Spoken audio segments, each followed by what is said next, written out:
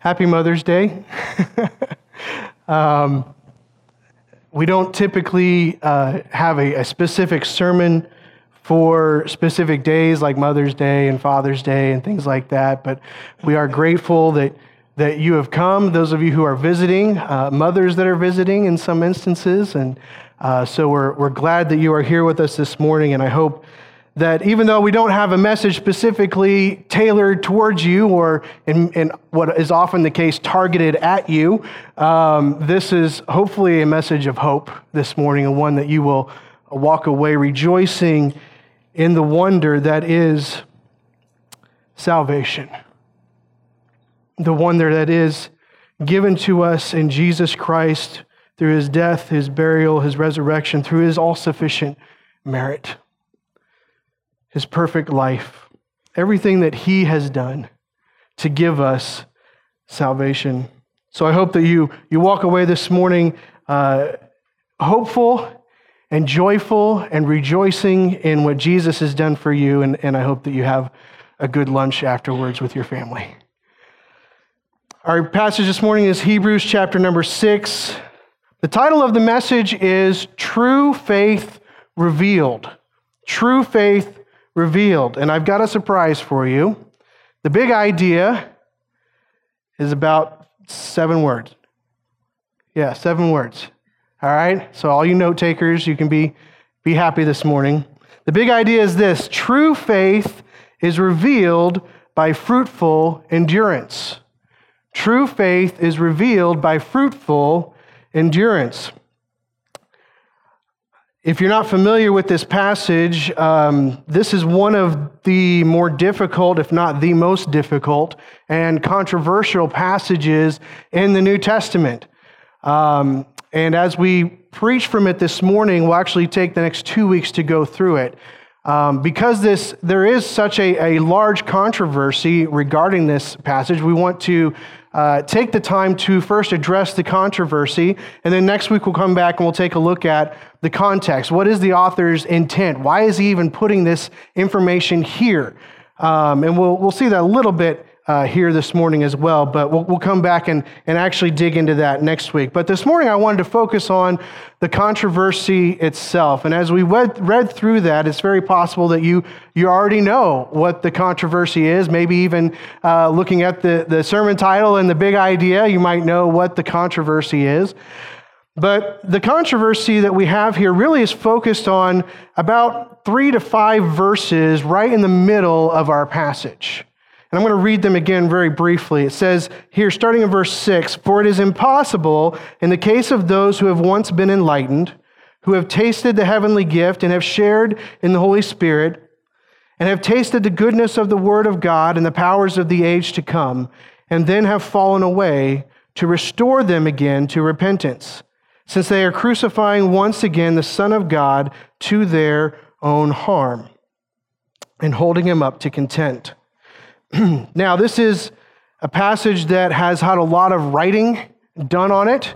I read a lot of stuff. I knew I was going to preach this several weeks ago, so I've been reading a lot of different things. There's a lot of opinion on this passage. There's a lot of exposition on this passage. There's a lot of writing on this passage, and there are kind of 4 main views on this passage and what these verses are talking about. And this morning, I'm not going to go through all the views and tell you why I think they're wrong. We're just going to go through the view that I believe is correct, that I believe is best and most biblical. And so we're going to go through that view and show why. And as we go through that, I think you'll see why the others don't really fit. But the first one that we see oftentimes is one that I actually hadn't heard of, but seems to be fairly popular. And that is that this passage is not talking about salvation at all, but rather it's talking about rewards, and that you can lose your rewards if you don't stay faithful. I don't think that really fits the passage itself, the context of the passage, really the context of the book at all. I think that's just kind of trying to avoid the problem. And so that's why I disagree with that one. Maybe I will tell you why I disagree with them. We'll see. The second one is that this is a hypothetical situation, but it would never really happen. again, this is an effort to try to get away from the controversy, right? Well, it's just hypothetical. The author knows it wouldn't really happen. He's just trying to scare them, right? Well, we don't really see that in Scripture that I can think of ever. Maybe there's a place, but it's pretty obvious when the authors give us hypothetical situations. And so there's nothing in this context that tells us, hey, I'm giving you a hypothetical here. Usually there's a warning or it's a parable or something tells us from the context that this is a hypothetical. So I would disagree with that as well. The third one, and probably the largest controversial one, is this, that this is a saved person, this is speaking of a saved person who falls away from the faith, forfeiting salvation once actually received. Now, there are a couple of pieces to this. Some people believe that you can lose your salvation through disobedience, through some sort of sin. This passage obviously specifically talks about falling away. It's not talking about sin. And so the idea here is that you can either lose your salvation by sinning out of it or by forfeiting it, by falling away, by choosing to go away. You had salvation, you had everything that comes with salvation, and then you forfeit it. You walk away from it and you say, I don't want it anymore. All right? And one of the reasons why that is popular is because of the warning that we see here, that it is impossible to bring those who do this back to repentance. And we'll look at that a little bit this morning, but also more next week as to what he's actually talking about there. But the final option here that we have, or opinion, is this, that this is a false convert who leaves the faith through apostasy. This is the one that I would stand very firm on, and this is the one that we'll look at here this morning. Part of the reason why there's a controversy is we have these first few verses here in 4 through 6 that sound like a believer, do they not? They sound like someone who is part of the church, someone that we would interact with on a very weekly basis, that they know all the right words, they say all the right things, they even exhibit good works. They do things that look like believers should be acting.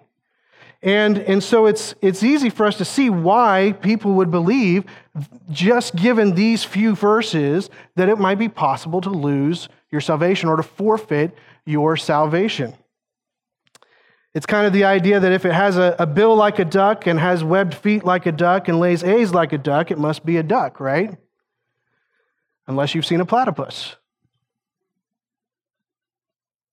Has all those same characteristics of a duck, but it's not a duck. It's a mammal. And so we have to be careful when we look at this passage to just assume that this is talking about somebody who is a true believer, especially given the context that we have. So this morning I want to look at the context, and this is a very important thing. We don't just say context is important because we like to use it to prove our own points. All right, context is important because it helps us define what we're actually hearing and reading and seeing. And there are basically three different types of context that we're concerned about. We're concerned about textual context, what's in the Word of God, the written words, the cultural context, and the historical context. I have a little saying that I like to say. I think I put a slide in for it. It says this: if your proof text ignores context, it should be suspect. All right? If your proof text ignores context, it should be suspect. You should really think about whether or not you have the right understanding if you go through the context and you see that your understanding doesn't match with what the author is trying to communicate.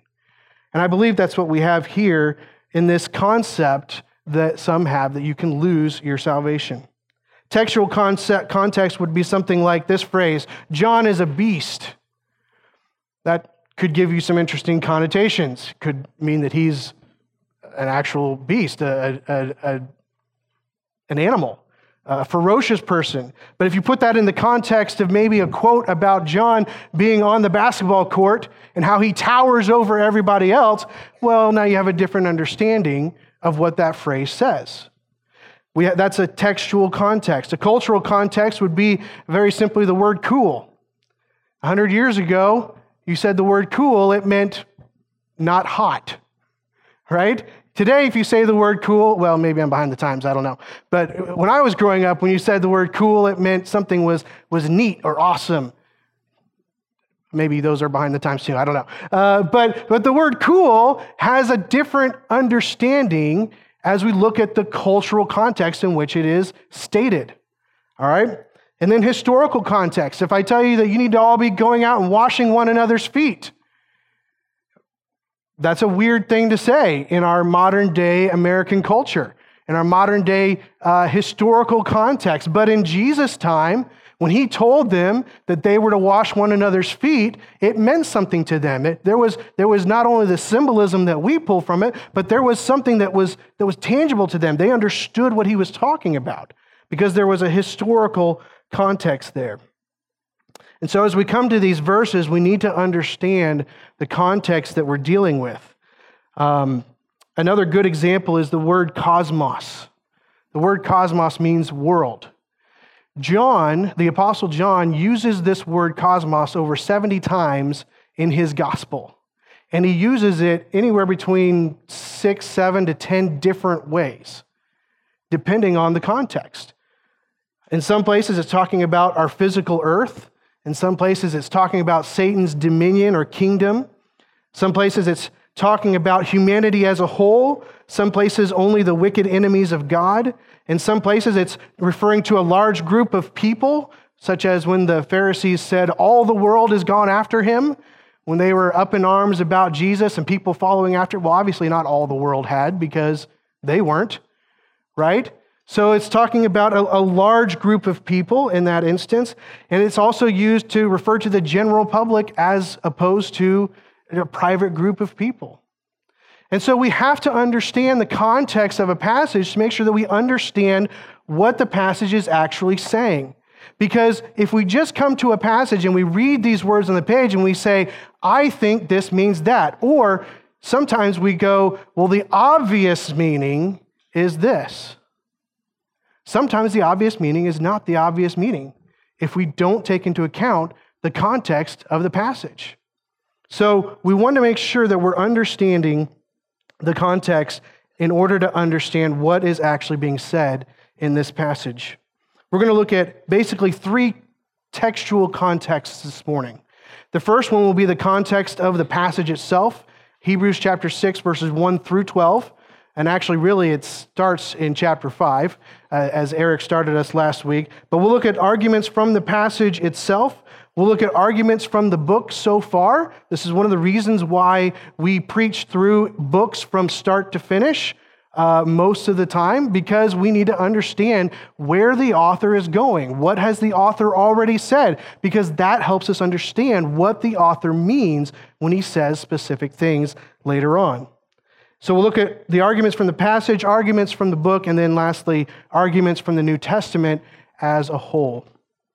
So let's look at the argument from the passage first. First thing I'd like you to see is that true faith is revealed by evident fruit. True faith is revealed by evident fruit.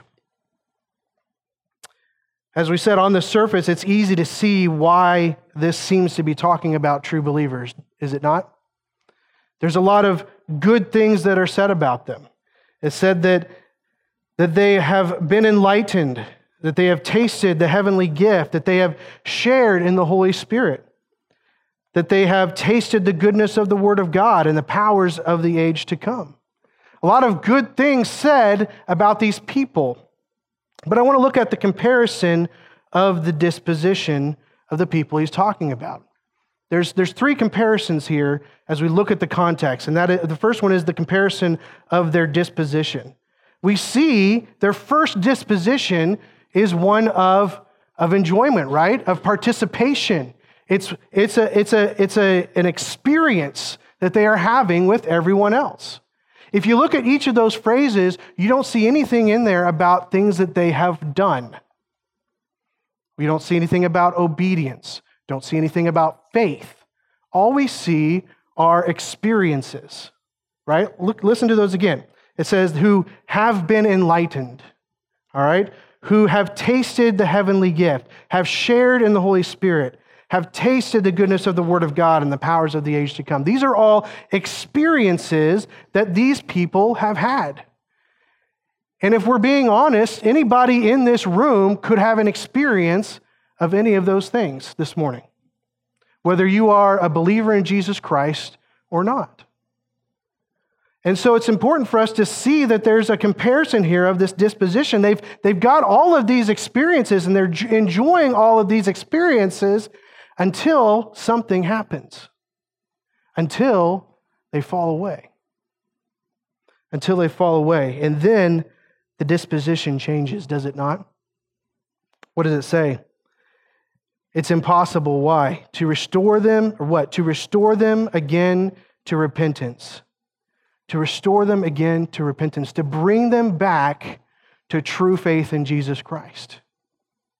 Why is it impossible? Well, what are they doing?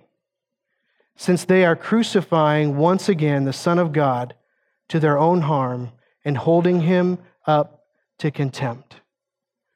There's a difference here. Something has changed. Where once they were enjoying the blessings and the goodness and the everything that we enjoy here when we gather together, now they are not only just not participating anymore. What are they doing? They're actually holding up Jesus Christ with contempt. It's just like they were out there when Jesus Christ was crucified and they're saying, crucify him, crucify him, crucify him. They're spitting on him and they're calling him names and they're telling the world, no, he's not really who he claimed to be. Have you ever known anyone like that? It's amazing to me that this seems to be more common than not with those who fall away. More commonly than not, they don't just ignore Christianity, they go after it. They attack it. Because everything that they have experienced really meant nothing. In fact, if you talk to them, they'll talk a lot about their experiences. They'll talk about how, man, at one time they thought that Jesus was really cool and they felt like they had a relationship with him, and I'd go out and walk on the parks and I'd just enjoy time with Jesus, and all experiential. There's no meat. What did we just talk about last week? You all are on milk. You need to be able to eat meat. Well, why is it that they can't eat meat? Maybe because they're not even saved. And they're experiencing all these things as part of a church. Why is it oftentimes that children grow up in a church and they don't see the need to come to Christ on their own because they've been a part of a church their whole life growing up? Well, I've always been in the church. Surely I'm a Christian. It's because they've experienced these things that feel like they're part of the body, but in reality, they do not have true faith. So we have a comparison of their disposition. Secondly, we have a comparison of the production. Comparison of their production. When in verses 7 and 8, we see another comparison dealing with land. And he starts off here in verse 7, for land that has drunk the rain that often falls on it and produces a crop useful to those for whose sake it is cultivated, receives a blessing from God. So we see first that there is an experience that both of these types of land receive. What is it? The land that has drunk the rain that often falls on it. Both of these lands have received the same experience. They've had the same experience. They've had the blessing of rain come upon them. But yet one field, as we see this comparison, it says, but, that's typically a conjunction that's used to compare, not continue. It's a comparison, right? So he says, we've got this land that is producing good fruit because of the rain that was on it, but then we've got land who does not produce good fruit. In fact, it says it produces the opposite of good fruit, does it not? It produces thorns and thistles, and it's worthless.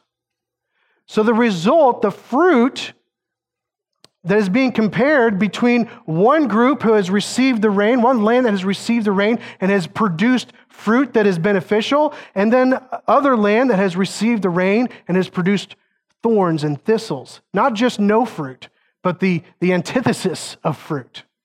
Going against fruit. Again, we see this collide between those who are true believers and those who have fallen away, though they've experienced the same thing.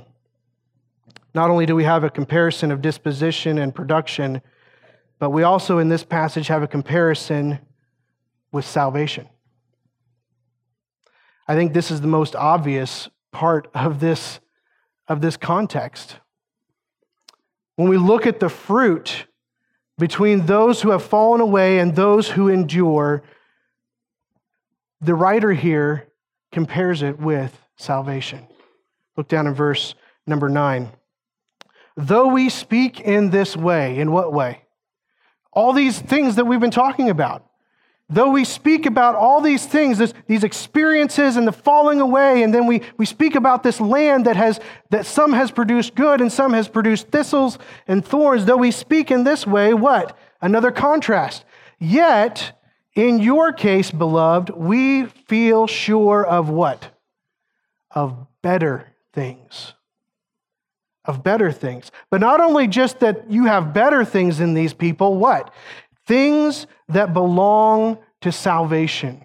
That word belong there literally has the idea of holding, taking hold of holding fast, belonging to, having, owning. That's the idea here. It says, even though we're talking about these things, we feel sure of better things. What kinds of better things? Things that belong to salvation. The author is very clearly showing that what he is talking about in the first few verses that we looked at is not the same as what he's expecting of them who have salvation. Better things that belong to salvation. So the fruit that we have, and it's interesting, he says better things. Obviously, he's looking at the fruit that he's talked about so far of those who have fallen away. They've experienced a lot of things, but their fruit at the end of the day is that of coming back and lifting up Jesus Christ with contempt. That is their fruit. And he says, but we see better fruit of you, fruit that belongs to salvation. So even in these few short verses of this passage, if we're careful to look at the context, if we're careful to understand everything that is being said, not just look at these two verses that give us a nice description of a nice person, but if we look at the entire context and we see the author himself repeatedly going back and making his own comparisons, he can't be talking about somebody who is a believer because he compares it with a believer. So true faith is revealed by evident fruit. Let's take a look at the argument from the book so far. And many of these verses will be things that you will remember. They'll be things that we've already talked about, so I'll try to go through them quickly. But point number 2, true faith is revealed by enduring belief. True faith is revealed by enduring belief. So we have the immediate context that we've looked at. Let's look at what the author has said from the beginning till now in reference to this question of belief in Jesus Christ, this question of salvation and those who have it and those who do not. I think it's interesting for us to note here, I mentioned it earlier, but it's important. As we look at the rest of Hebrews, to notice again in that list of experiences that there is no mention of faith. And when you read the writings of those who would hold this view, one of the things that they say is, well, because one of the arguments is it doesn't say that they're saved. It doesn't say that they're saved. And the argument against that is, well, look at what it says, right? It certainly sounds like somebody who's saved. So do we always have to say this person is saved every time? Or can we describe someone who is saved? That's sort of the argument. But I think there's an even more important argument than it saying that they were saved, and that is that everything in there points to my experience and not faith in Christ. In fact, in the first verse of our passage for this week and next week, he says, "Let us leave the elementary doctrine of Christ and go on to maturity, not laying again the foundation of repentance from dead works and of faith towards God." That's the foundation. The foundation of salvation is faith and repentance. Faith and towards Jesus Christ, towards God, because of what Jesus Christ has done. Repentance and turning away from pleasing ourselves and pursuing ourselves and going after God and pleasing Him and worshiping Him and obeying Him. And yet we don't see anything in this description that gives us a mark of faith. But what have we seen all the way through Hebrews so far? That faith is necessary. Faith is necessary. Hebrews chapter 2, verse 1. "Therefore we must pay closer attention to what we have heard, lest we drift away from it." What's the warning there? You've heard the gospel. If you go down, again, if you remember, we went down through the next few verses, the context. What is it that we have heard? We've heard the gospel of Jesus Christ, and God has made it very clear through signs and wonders and miracles. He's done all of these things to prove to us that the gospel of Jesus Christ is true. And what is the warning? Make sure that you pay close attention to it, that you're constantly thinking about it, that it means something to you, that you don't drift away from it. Chapter 3, verse 6 says this, "But Christ is faithful over God's house as a son. And we are His house if indeed we hold fast our confidence and our boasting and our hope." Again, when we looked at this, we noted the fact that this statement here, "if indeed we hold fast our confidence and our boasting and our hope," is a future event. It is something that must continue to the end. And what does it say? It says that we are His house if. It doesn't say we will be His house if. It says we know that we are His house if we continue. Hebrews 3 verse 12, "Take care, brothers, lest there be in any of you an evil, unbelieving heart, leading you to fall away from the living God." What is it that leads us to fall away from God? An evil, unbelieving heart. That doesn't sound like someone who has been redeemed, someone who has had their heart of stone taken out and a heart of flesh given to them. Verse 14 of chapter 3, "For we have come to share in Christ, if indeed we hold our original confidence firm to" what? To the end. Again, we have come, and the evidence of that is if we hold it to the end. Verse 19, "So we see that they were unable," speaking of the Israelites, remember, who did not go into the promised land. "We see that they were unable to enter." Why? Because of unbelief. Hebrews 4:2, "For the good news came to us just as to them, but the message they heard did not benefit them." Why? Because they were not united by faith with those who listened. Same experience. I have no doubt the author is thinking of the Israelites once again from chapter 4 as he's writing chapter 6. He's not thinking in chapters, right? And so as he's thinking about the things that have already been said, he's pointing back in his mind and he's thinking about those who have experienced all the wonders that God had given the children of Israel. Being set free from Egypt, crossing the Red Sea, going through the wilderness and the provision that God had given them, and coming all the way up to where God wanted them, and yet, because of unbelief, they had all the experiences as of everyone else. They even had the physical claim to be a part of Israel, but yet they could not enter His rest because of unbelief. Even in this passage here in verses 11 and 12, we see that there is an emphasis put on endurance. Verse 11 says, "And we desire each one of you to show the same earnestness, to have the full assurance of hope." When? Until the end. It's interesting, he says there, the full assurance. It's an interesting word. full assurance, not hopeful assurance, not maybe if I can grasp on long enough, full assurance of hope until the end. Verse 12, so that you may not be sluggish, but imitators of those who through faith and patience inherit the promises. We could go on in Hebrews. In chapter 10, we're going to see another statement and warning about enduring faith. In chapter 11, we have a whole chapter dedicated to faith. You think faith is important to the author of Hebrews? And yet when he describes the people who have fallen away, he does not describe them as people of faith. Experiences, yes, but faith, no. True faith is revealed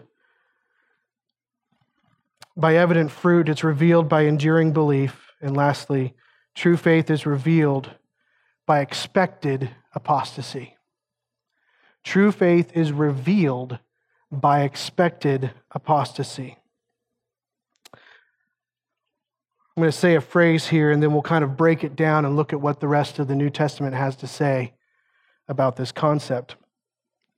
Apostasy is expected because false converts exist and are drawn away by false teaching or revealed through testing. Apostasy is expected. 1 Timothy chapter 4, verse 1 says this, now the Spirit, who's that? The Holy Spirit, right? Now the Spirit expressly says that in the latter times some will depart from the faith by devoting themselves to deceitful spirits and teachings of demons. So he says, Paul's writing to Timothy and he says, remember, or you should know that the Holy Spirit has said this. The Holy Spirit has declared that there will be those who walk away from the faith. And that word there is the Greek word for apostasy. That's where we get this idea of falling away, of walking away from the faith. Even Jesus, so that's the Holy Spirit saying this, and Jesus says this as well in Matthew chapter 24, likely talking about the end times. He says in verse 9 through 10, then they will deliver you up to tribulation and put you to death, and you will be hated by all for all nations for my sake. Could be almost any age, right? Then many will fall away and betray one another and hate one another. Apostasy is expected. That's not something that we look forward to. It's not something that we want to happen, but it's something that we must be real about. We have to take Scripture at its word. We have to take Jesus and the Holy Spirit at their word when they say that there will be those who fall away from the true faith. Apostasy is expected because false converts exist. Why should we expect people to fall away? Because there are people probably here in this room who have experienced all the things we've experienced, may have even walked an aisle, may have even prayed a prayer, but there is no true faith. False converts exist. Matthew 13, verses 36 through 43, Eric brought this up. He's talking about the wheat and the tares, and this is the explanation of that passage that Jesus gives. Then he left the crowds and went into the house, and the disciples came to him, saying, explain to us the parable of the weeds of the field. He answered, the one who sows the good seed is the Son of Man. The field is the world, and the good seed is the sons of the kingdom. So much I would like to dig into that. Anyway, the weeds are the sons of the evil one, and the enemy who sowed them is the devil. The harvest is the end of the age, and the reapers are angels. Just as the weeds are gathered and burned with fire, so will it be at the end of the age. The Son of Man will send his angels, and they will gather out of his kingdom all causes of sin and all lawbreakers, and throw them into the fiery furnace. In that place there will be weeping and gnashing of teeth. Then the righteous will shine like the sun in the kingdom of their Father. He who has ears, let him hear. If you remember the parable, there was seed that was thrown out, that was sown, and then in the evening, in the nighttime, the enemy came and sowed tares among the wheat. And the reapers didn't know what to do. What are we going to do? We've got tares amongst the wheat. And Jesus says, the master says to them, just wait till the end, wait till the harvest, and we'll take care of it. Matthew chapter 7 may be the even more perfect answer from Christ on this. Verses 21 through 23, we've mentioned it a lot lately. You probably have it memorized. Not everyone who says to me, Lord, Lord, will enter the kingdom of heaven, but the one who does the will of my Father who is in heaven. What are they saying?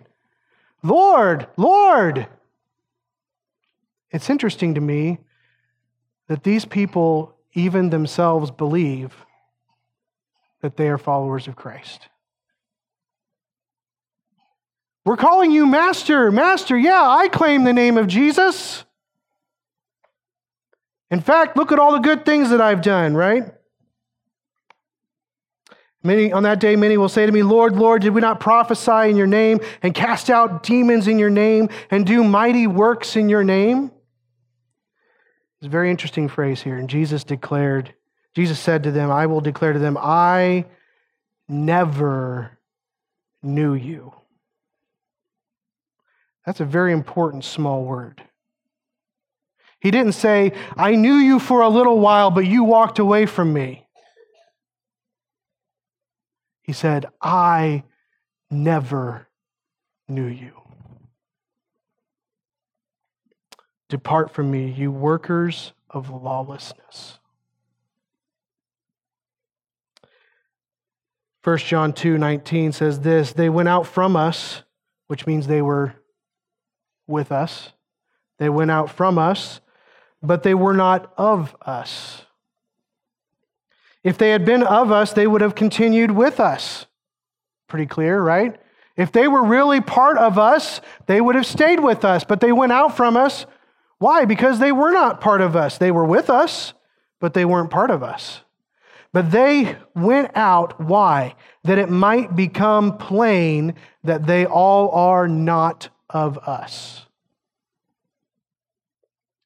False converts exist. They're drawn away by false teaching. 1 Timothy 4:1-3. We started with verse 1 already. It says that they will depart from the faith by devoting themselves to deceitful spirits and teachings of demons, through the insincerity of liars, whose consciences are seared, who forbid marriage and require abstinence from foods that God created to be received with thanksgiving by those who believe and know the truth. So they are pulled away by false teaching. 2 Peter 3:15-17. And count the patience of our Lord as salvation, just as our beloved brother Paul also wrote that you according to wisdom wrote to you according to the wisdom given him, as he does in all of his letters when he speaks in them of these matters. There are some things in them that are hard to understand, which the ignorant and the unstable twist to their own destruction, as they do other scriptures. What's the warning? You therefore, beloved, knowing this beforehand, take care that you are not carried away with the error of lawless people and lose your own stability. Instability comes from false teaching. Galatians 1:6-9, Paul writes, I am astonished that you are so quickly deserting him who called you in the grace of Christ and are turning to a different gospel. Not that there is another one, but there are some who trouble you and want to distort the gospel of Christ. But even if we or an angel from heaven should preach to you a gospel contrary to the one we preach to you, let him be accursed. As we have said before, now so I say again, if anyone is preaching to you a gospel contrary to the one you received, let him be accursed. Apostasy is expected because false converts exist.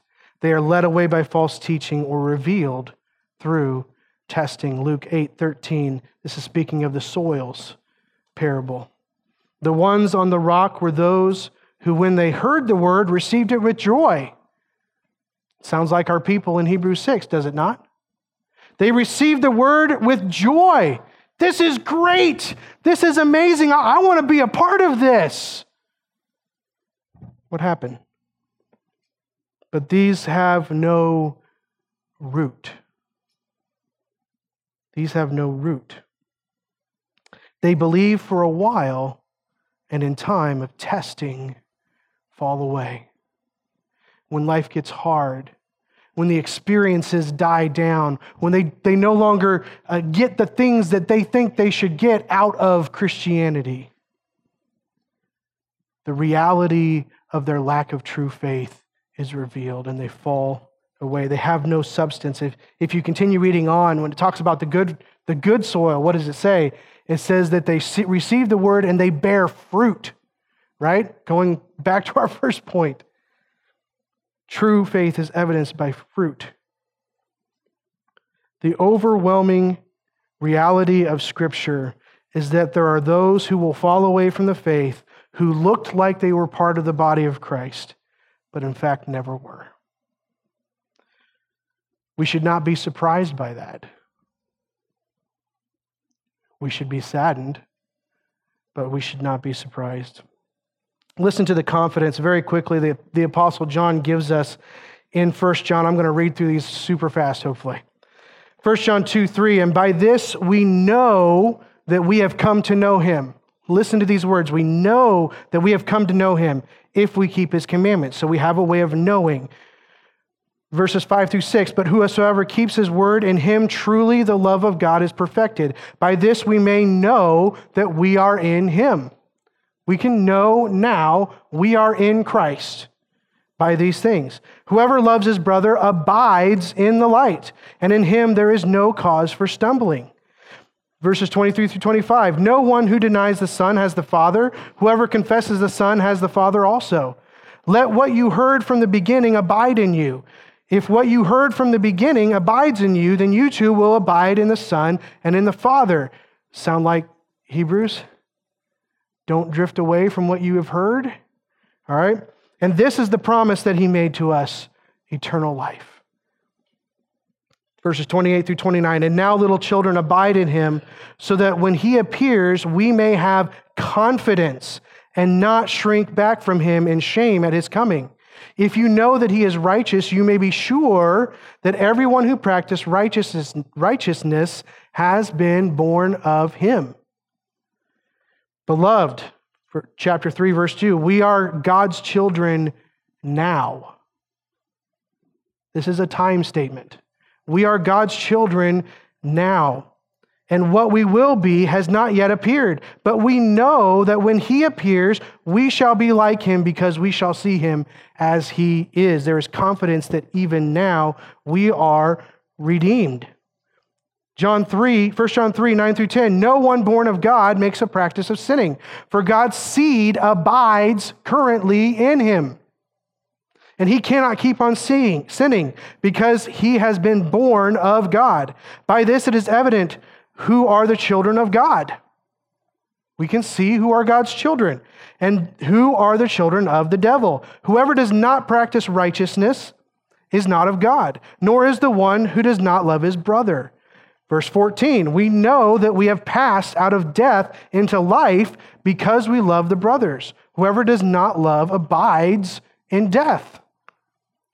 Verse 24, whoever keeps his commandments abides in God and God in him. By this we know that he abides in us, by the Spirit whom he has given us. Ephesians chapter 1, the Holy Spirit is our guarantee of the future hope. Chapter 4, verse 6, we are from God. Whoever knows God listens to us. Whoever is not from God does not listen to us. By this we know the spirit of truth and the spirit of error. Finally, chapter 5, verses 12-13, whoever has the Son has life. Not might have life, has life. Whoever has the Son has life. Whoever does not have the Son of God does not have life. I write these things to you who believe in the name of the Son of God, that you may know that you have eternal life. Amen. Voddie Baucham says, if I could lose my salvation, I most certainly would. We are sinful people. Even as believers, we are left with the flesh. And the flesh wars against the Spirit. Very quickly, and I'm going to go a little bit over time, I apologize, but I just want to note a few things that we see in Scripture, that if we could lose or forfeit our salvation, things would radically be different. If we could lose or forfeit our salvation, the rejoicing of angels over our repentance would have been premature. Ever thought about that? Jesus said when he's talking about the shepherd going out to find the sheep, says the angels rejoice at one who repents. A little premature, guys. This one fell away. That's not the evidence of Scripture. If we could lose or forfeit our salvation, God's adoption of us as children would be nullified. God chooses to adopt us as His children. And yet if we fall away, if it were true that we could forfeit or lose our salvation, His adoption of us would be nullified. By what greater law? By ourselves? By our awesome power? If we could lose or forfeit our salvation, Christ's bloody sacrifice would be a wasted gesture. His sacrifice for you would be wasted.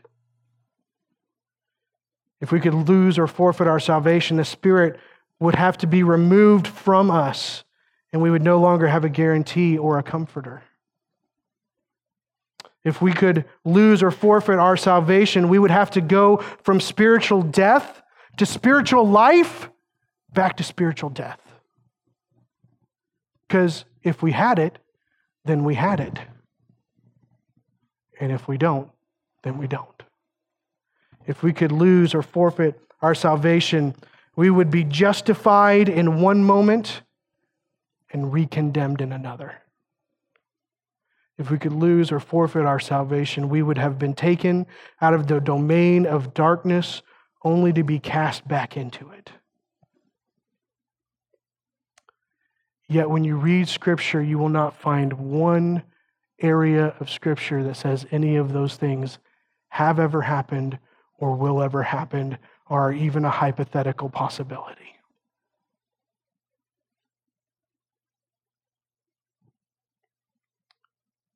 Rather, what we read is that there is a steadfast hope.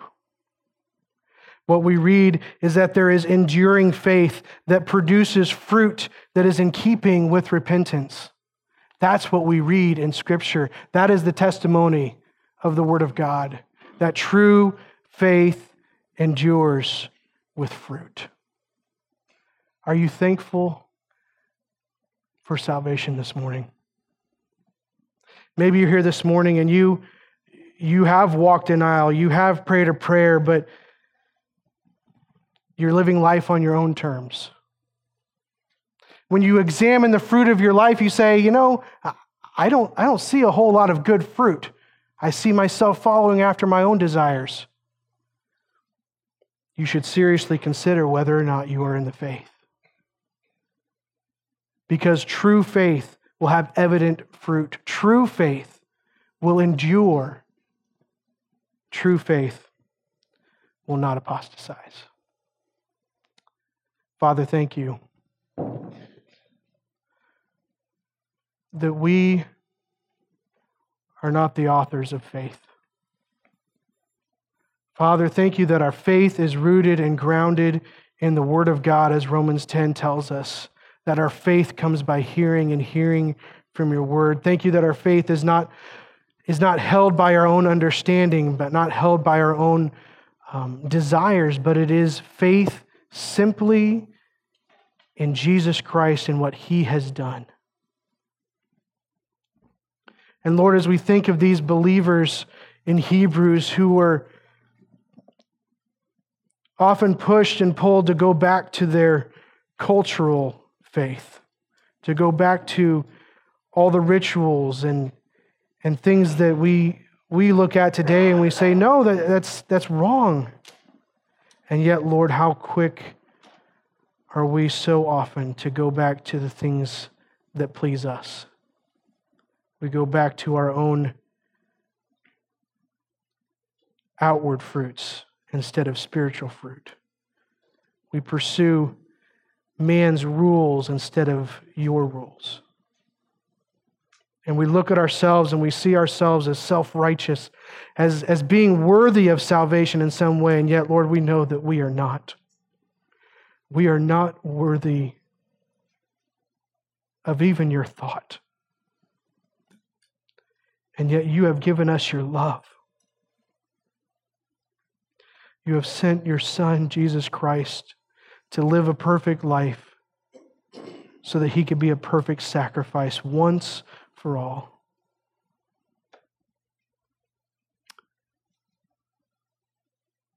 Then you raised Him from the dead so that we could have hope and victory through Him. Lord, we thank you for adopting us. We thank you for making us your children. We thank you for all the blessings and wonder that come with that. And Lord, I pray if there's anyone here this morning that does not know that does not know you, that you would open their eyes, even if they have prayed a prayer or walked an aisle, they've said certain words, they know all the right things to say. Lord, I pray that if they are not a true believer, that you would open their eyes to the reality of their soul this morning, that you would use your word to examine them, that it would cut deep, and that it would reveal who we are. As we think about you and we think about what Christ has done, we rejoice that we do not have a hope that is dead, but we have a hope that is alive. We praise you this morning because of it. In Jesus' name, amen.